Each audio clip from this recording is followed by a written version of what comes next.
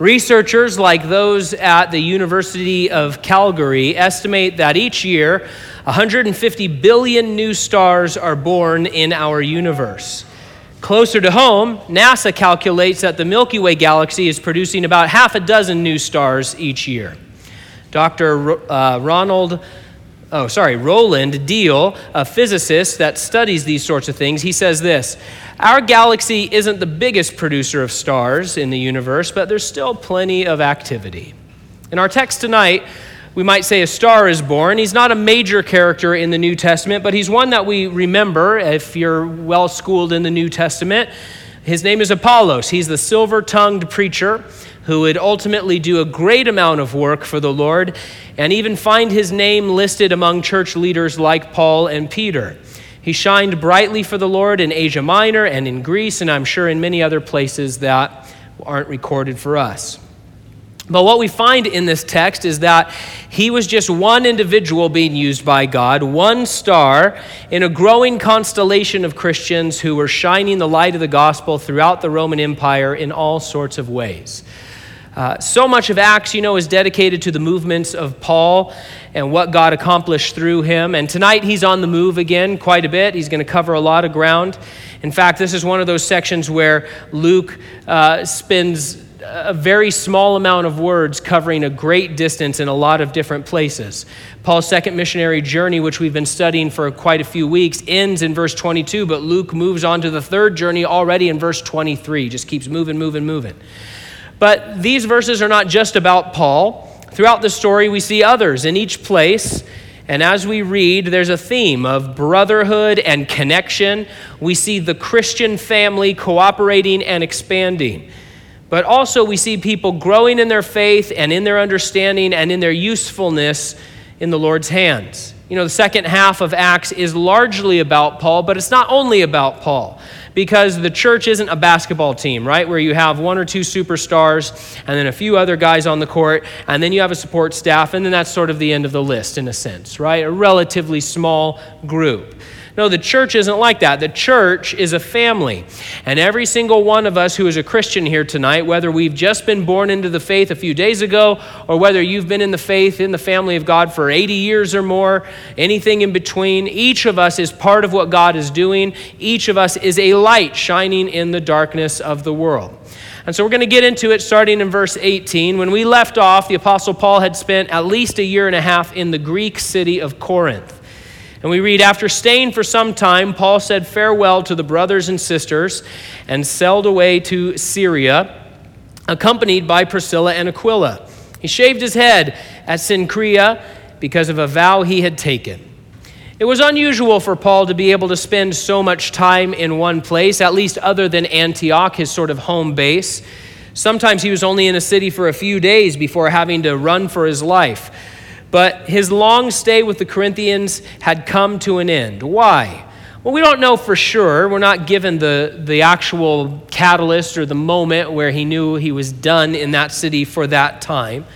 But we know that Paul's calling in the Christian life, God's command to him was to not really stay planted in one place, but to go here and there as a mobile preacher of grace.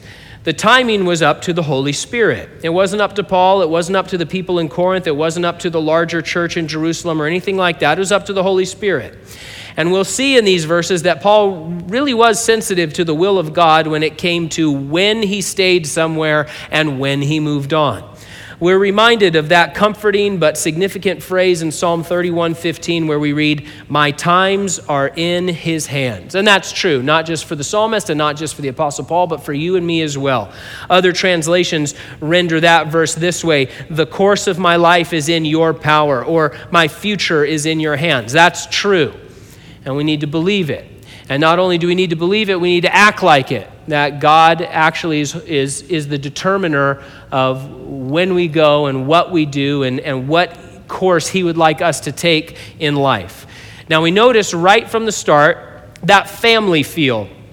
Paul said farewell to them as brothers and sisters.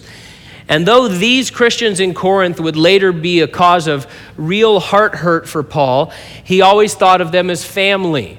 And it wasn't just Corinth. I mean, this is how he felt about the Christians that he encountered and the churches that he planted. It wasn't just a business or a franchise that he was starting. They weren't just nameless people who were filling seats somewhere. It was a family. They were brothers and sisters. And we see that Paul's friends here, Priscilla and Aquila, came with him. We talked about this couple a bit last time, but let's focus in on this. Going with Paul, leaving Corinth, meant that they had to close up shop yet again and step out into the unknown. They had already been driven out of Rome. We learned that last time. There was a Jewish purge out of Rome. Caesar said, hey, all the Jews got to get out of here. And so they were uprooted from Rome. They found themselves at Corinth. They kind of started their life over again. They opened up this tent shop. Paul started working with them, and then they hung out in Corinth for, a year and a half. We don't know how long Priscilla and Aquila were there, but it was probably not that much longer than when Paul arrived. It wasn't like 10 or 12 years or anything like that. But they had been driven out of Rome, and they had to start all over there in Corinth, and now they find themselves on a ship sailing again. And I doubt very much that they were able to take all their tools and all their inventory to make a soft landing for themselves in Syria. But they did it. Why? Well, they did it, of course, for the Lord and for the gospel and because they were being led by the Holy Spirit. And it's a very good thing that they did, but it certainly wouldn't have made financial sense at the time. Their CPA would have said, hey, we just did this. You just got established. Now you're talking about not only moving again, but you're not even moving to a different Greek city. You're crossing an ocean. You're going into Asia Minor. They got a whole other thing going on here. You don't have any leads over there, and we don't see them just pausing and waiting and say, hey, I can't be uprooted again. I can't be bothered again. I can't be disturbed again. Now, we're not given the sort of backdoor look into how the Holy Spirit called them, but at some point the Holy Spirit called them and said, I want you to go with Paul on this trip. And it would have cost them something, cost them probably a lot, certainly cost them a lot of uncertainty. Jesus once said this in Matthew 10. He said, I assure you that everyone who has given up house or brothers or sisters or mother or father or children or property for my sake and for the good news will receive now in return 100 times as many houses and brothers and sisters and mothers and children and property, along with persecution. And in the world to come, that person will have eternal life. That's a promise from our Lord. And when sometimes we come across that, people are like, well, what does that mean? If they gave up their house in Corinth, did they get 100 houses in Ephesus? What's the deal there? And we would recognize that Jesus is talking about the church and the connections that you make, the family of believers, and the way that we are able to support one another and bring our resources to bear. We see that in a very pure and concentrated way at the beginning of Acts, right?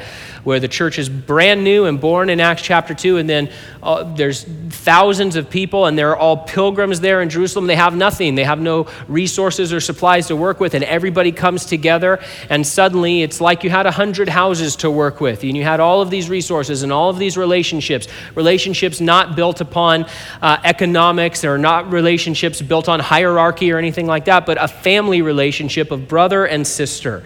It's a great, great thing.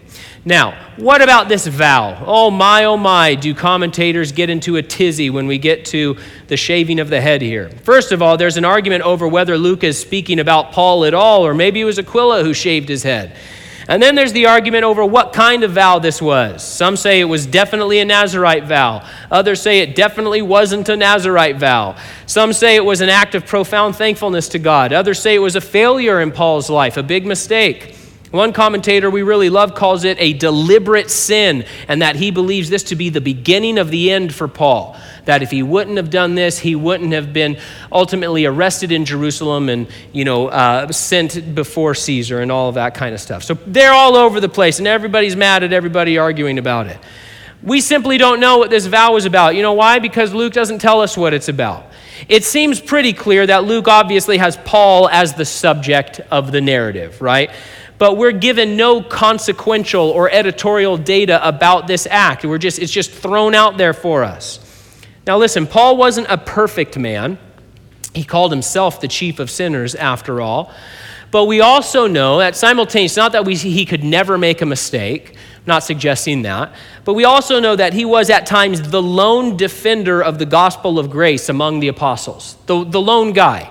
where he had to withstand Peter to his face. He had to withstand Barnabas and say, you guys are blowing it when it comes to the Mosaic law and legalism and all of that kind of stuff. Paul is the champion of Christian liberty from the law of Moses, right? He's the guy. And so we just don't have enough information to make a verdict about this.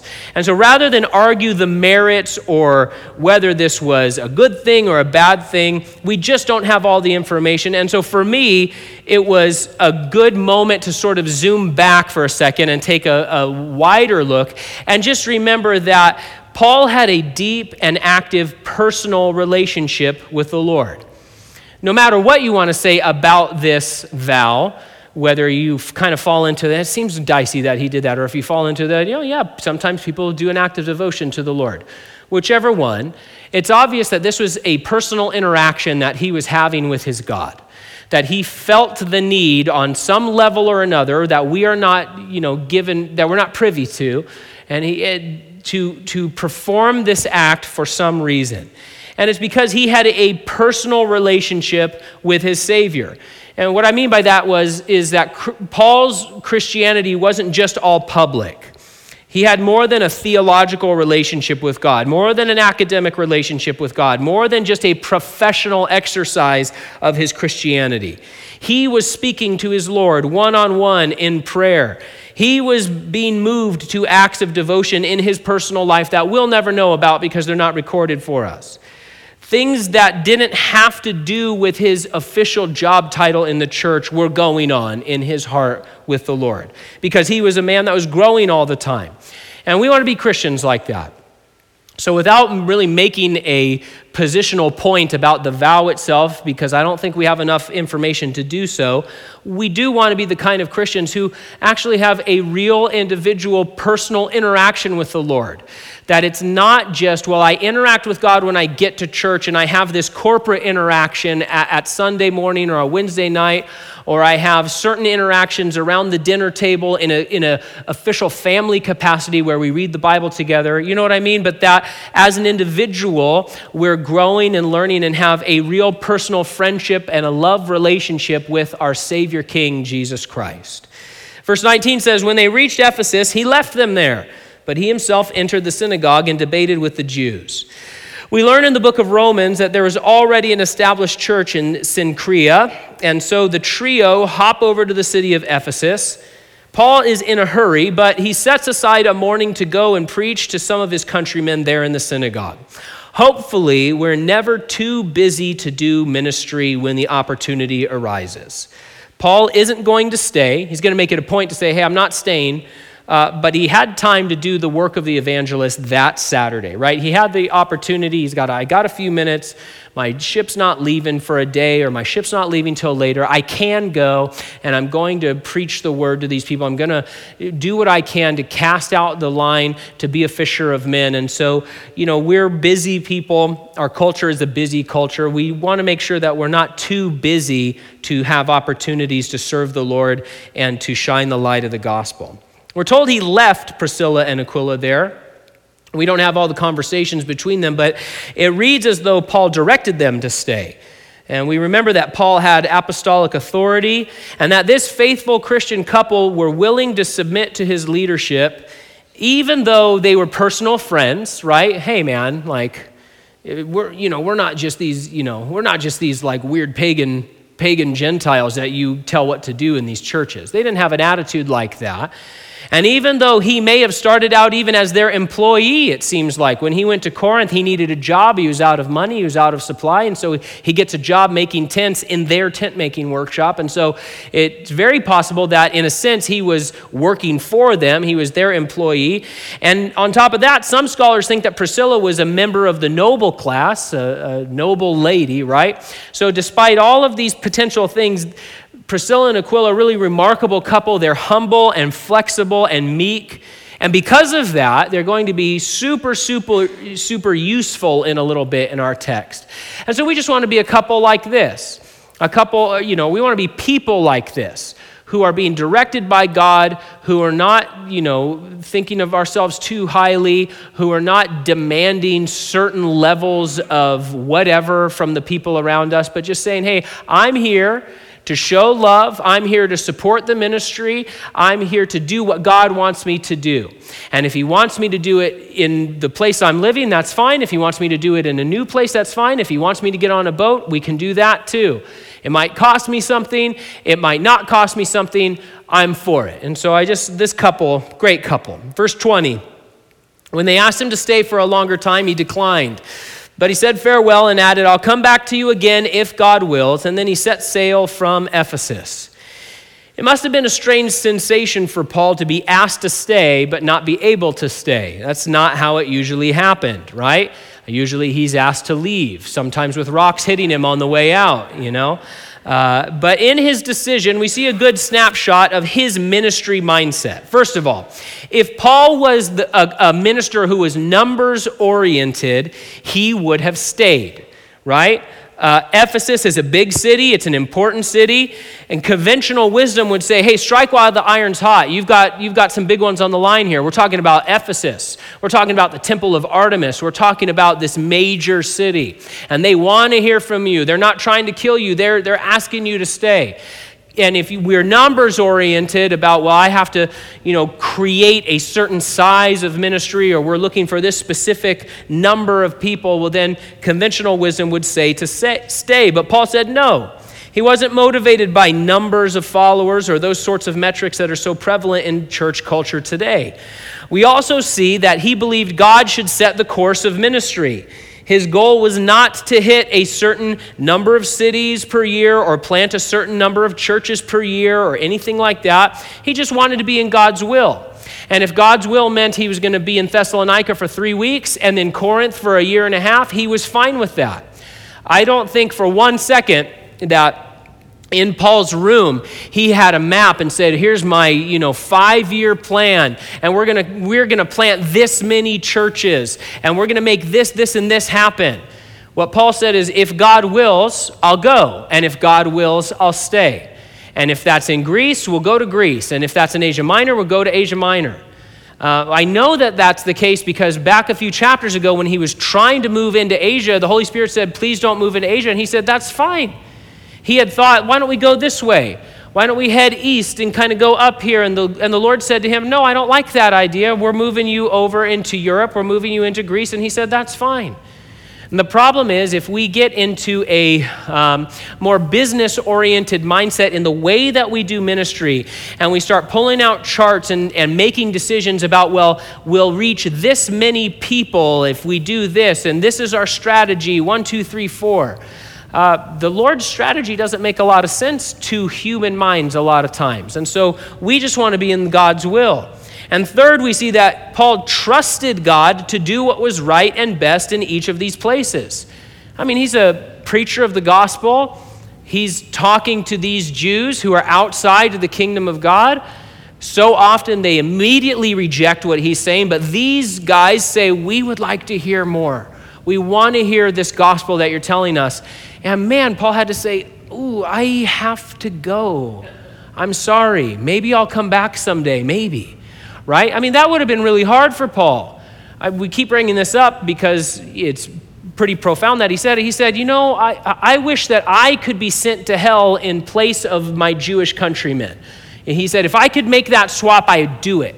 If the Jews would be saved.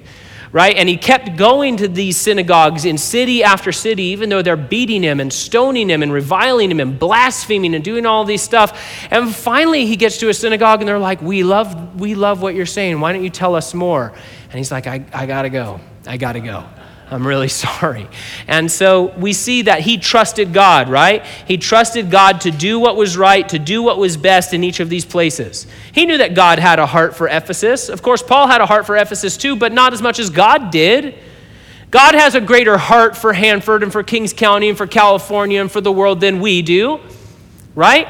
Think of the greatest missionary that you've ever heard of, the most impassioned follower of Christ that you can think of.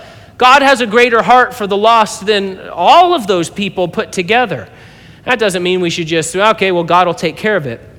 I mean, we should still be stirred up and ask the Lord to put burdens on our hearts for particular people and particular things.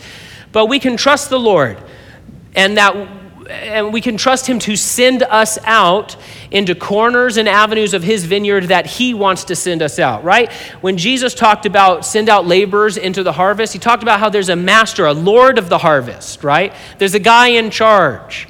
You and I are not the foreman in that situation. We're the people that are just sent out to do what we're told to do. And in some cases, in this case, Paul showed up to one section of the vineyard and said, hey, I could work here. And the master of the vineyard said, I want you to move over there right now. And he said, okay. Verse 22, on landing at Caesarea, he went up to Jerusalem and greeted the church and then went down to Antioch. Luke covers a lot of ground here. Surely each of these stops would have included some great and wonderful stories of God's power. But that's not the Holy Spirit's focus in this passage. Instead, we're seeing in place after place that either a work is getting started or more often they are already established. There are already established Christians living out their faith in each of these places, right? We started in Corinth. There were many believers there thanks to the work of Paul and the other believers. Their lives have been dramatically transformed. You can read in 1 Corinthians chapter 6 what kind of people they were before the gospel came to Corinth. And Paul said, let me list some things that are going on in your city. And it's not a great list, not what you want on your resume. And Paul said, and such were some of you, but now you've been transformed, right? And then he goes over to Cenchrea, and there's a church that had already been started there. On to Ephesus, where something brand new was just beginning, some real excitement about the preaching of the gospel. And so what did Paul do? He had to leave, but he left some Christian operatives there to get things up and running. He says, okay, I'm leaving because the Holy Spirit wants me to leave, but the Holy Spirit has given me the okay to leave Priscilla and Aquila here. You guys stay and get things going, preach the gospel, set up the ministry, and lead people to Christ. And now we're over to Caesarea, where people like Philip the evangelist lived, and Cornelius with his household, preachers and saints ministering to the soldiers of Rome and the people on the coast. Then to Jerusalem, where there were other apostles and many others who walked with Jesus. Many of the priests and the Pharisees were giving their lives to Christ in these early years of the church, right? And then to Antioch, Paul's home church, a church full of faith and prayer and mission, a blend of Jews and Gentiles all together in the family of God. So everywhere you're going, you see these like little constellations of Christians, and they have all of these connections together, and these people know these people, and these people traveled here, and then we went there, and there's this growth and this shining and this connection and this wonderful family feel there among the church. In the darkness of the world, everywhere we turn in this passage, we see constellations of believers lighting up, right? New stars being born in places like Ephesus, others shining as brightly as ever in places like Antioch. Not because there was just one man, one superstar doing something, but because countless people were all functioning as the body of Christ wherever they found themselves. Paul had been out in the wider world, but his friends at Antioch had kept the light on for him. And that's an important thing. The same was happening in each place that he went and would go back to, starting in verse 23, on his third missionary journey. Look at that verse. After spending some time there, he set out traveling through one place after another in the region of Galatia and Phrygia, strengthening all the disciples. There's no record of Paul going to some place where he had been before, where he had planted a church and it being a ghost town. Do you remember, I don't know why, this stuck with me. It's one of the 3 things that stuck with me from my schooling. But Roanoke, remember the colony at Roanoke? What happened to those people? They planted a colony, everything was fine. When whoever a ship came back, it's all gone. Everybody's gone, no trace. All the people are gone. And they still don't know. They're just gone. No remains, no anything. There's just a ghost town. I don't know why. That scared me in school. And I thought, why are we learning about this, right? But there was no sort of Christian church Roanoke. There was no ghost town where it's oh yeah, there used to be Christians here, but they're all gone. No, everywhere he went, there were Christians there, still living. They kept the light on, right? And they were ready to be built up and strengthened by Paul when he came. And this was a welcome and necessary work. We think of Paul the evangelist, which is a great thing, or Paul the epistle writer, also a great thing. But he also would go to these churches that he was connected to, and he would just work with the Christians there and build them up and strengthen them. As Matthew Poole wrote, though the seed be duly sown, yet it must be seasonably watered. That's not only true for Galatians and Phrygians, but for Hermaphrodites and Lamorons as well. I'm sorry, I had to. What is the proper Lamor term? Does anybody, Lamoran? Lamorian? Lamorites? That doesn't sound right. That sounds like a quartz you find in like Crystal Cavern, right? Lamorite, I found it. Anyway, the seed planted in our hearts and in our location here needs to be seasonably watered all the time. Once we've been transformed by the power of God and the power of the gospel, we then go on being strengthened and built up, able to bear more, endure more, accomplish more in the power of God.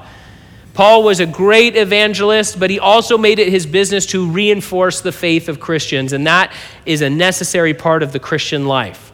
And we see that actual example playing out in the real world in the remaining verses. Verse 24. Now a Jew named Apollos, a native Alexandrian, an eloquent man who is competent in the use of the scriptures, arrived in Ephesus. He had been instructed in the way of the Lord, and being fervent in spirit, he was speaking and teaching accurately about Jesus, although he knew only John's baptism. So here we have this remarkable man. He's from Egypt. He was Jewish by nationality, but had become a believer in Jesus, though he had apparently not heard of Jesus' death and resurrection, not to mention Pentecost. I don't know what was going on in Alexandria. We're in AD 50 already here, but they were closed off for whatever reason. But here he's described as eloquent, competent, fervent, accurate. That's a pretty good stat sheet. But one resource said it like this: he had a lot to say and he said it well. But despite his many gifts, he was incomplete. But you know what? That's okay, because God had positioned others right where they needed to be in order to build him up and complete what was lacking in his knowledge. Verse 26, he began to speak boldly in the synagogue. After Priscilla and Aquila heard him, they took him aside and explained the way of God to him more accurately. So we're told in verse 25 that he had been speaking and teaching accurately about Jesus, and now in verse 26 it was explained to him more accurately. And I love that, because it shows that we don't have to wait to preach the gospel until we have a PhD in theology, or until you have an entire gospel memorized, or until you've read 3 systematic theology books or anything like that. If you are a Christian, you know enough about God and Jesus Christ to become a Christian. Right? Obviously. And you don't need to wait to tell people about Jesus. But at the same time, all of us, no matter how long we've been a Christian, no matter how smart we are or how studied we are, all of us have room to grow in our accuracy and our understanding and our knowledge of the scriptures. There's never a point where we're going to be able to say, I've read the Bible through 10 times and now I'm done. I don't have to do that anymore. There may be other studies or other, areas of knowledge that are not perishable, that you say, yeah, I know how to do this. I can ride a bike. I don't have to keep going over and over again, this training. But that's not the case when it comes to spirituality and the understanding of God's word. And so we all have room to grow. Listen, in that synagogue that day, Apollos was probably the smartest guy in the room.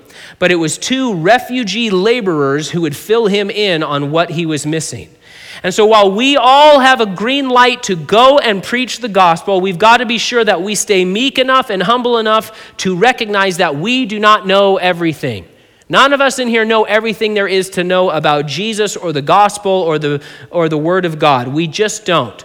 We need to continue to be instructed in the word of God and by his Holy Spirit. We want to become more accurate all the time.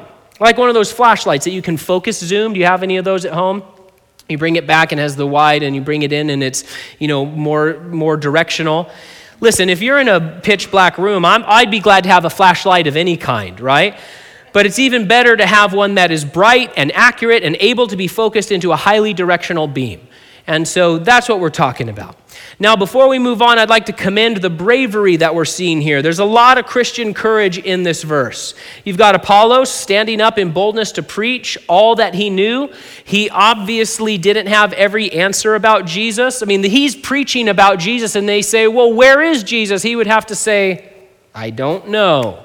I don't know, but he's the Messiah. That would have been a humbling thing to have to say, right? And they would have to talk about like, well, what's next? And he would have said, well, I know we need to repent and turn to God, and I know that Jesus is the Messiah. But he was still bold and brave to preach what he knew. He wasn't going to shy away. We also see great courage and bravery from Priscilla and Aquila. They were in that synagogue too, right? They're there as Christian ambassadors in this synagogue. And you know what? They knew the kind of things that could happen to Christians in a situation like this. They're not dumb. They knew firsthand from Paul. Their example reminds us that the Christian life is one of grace and kindness and tact and peace, but also courage. You are commanded by God to get into the fight, to respond to the spiritual crisis this world is in. We can't just all stay home all the time and hope there's a Paul out there somewhere. Hopefully a Paul comes through town and tells people that Jesus loves them and can save them from their sin. You're that person. You're Priscilla and Aquila. Or maybe you're Apollos. You're one of those lights in that dark place. When there's a whole group of people right in front of us who are in desperate need of the gospel, we can't just wait and hope I hope an itinerant missionary comes through at some point. Verse 27.